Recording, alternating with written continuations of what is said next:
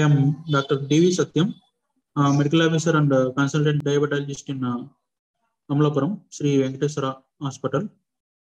Today I am going to talk about very critical and important topic, particularly smoking, benefits of quitting smoking.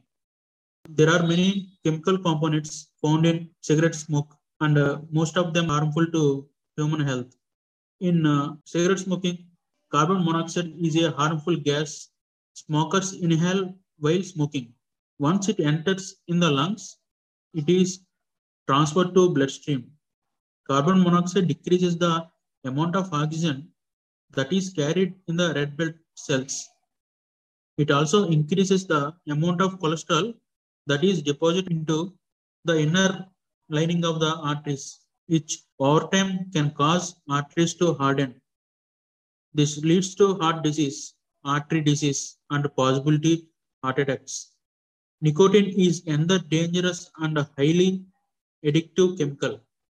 It can cause an increase in blood pressure, heart rate, flow of blood to the heart, and a narrowing of arteries. And nicotine may also contribute to the hardening of the arterial walls, which in turn may lead to a heart attack.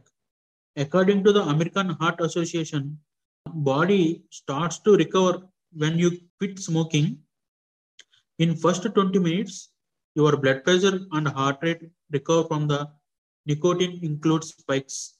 After 12 hours, the carbon monoxide levels in your blood return to normal. After 20 weeks, your circulation and lungs function begin to improve.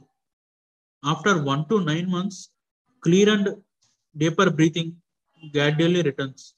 You have less coughing and shortness of breath. You regain the ability to cough productively instead of hacking, which cleans your lungs and reduce your risk of infection. After 1 year, your risk of coronary heart disease is reduced by 50%. After 5 years, your risk of cervical cancer and stroke return to normal after 5 years of quit smoking. After 10 years, you have half as likely to die from lung cancer. Your risk of larynx and pancreatic cancer decreases.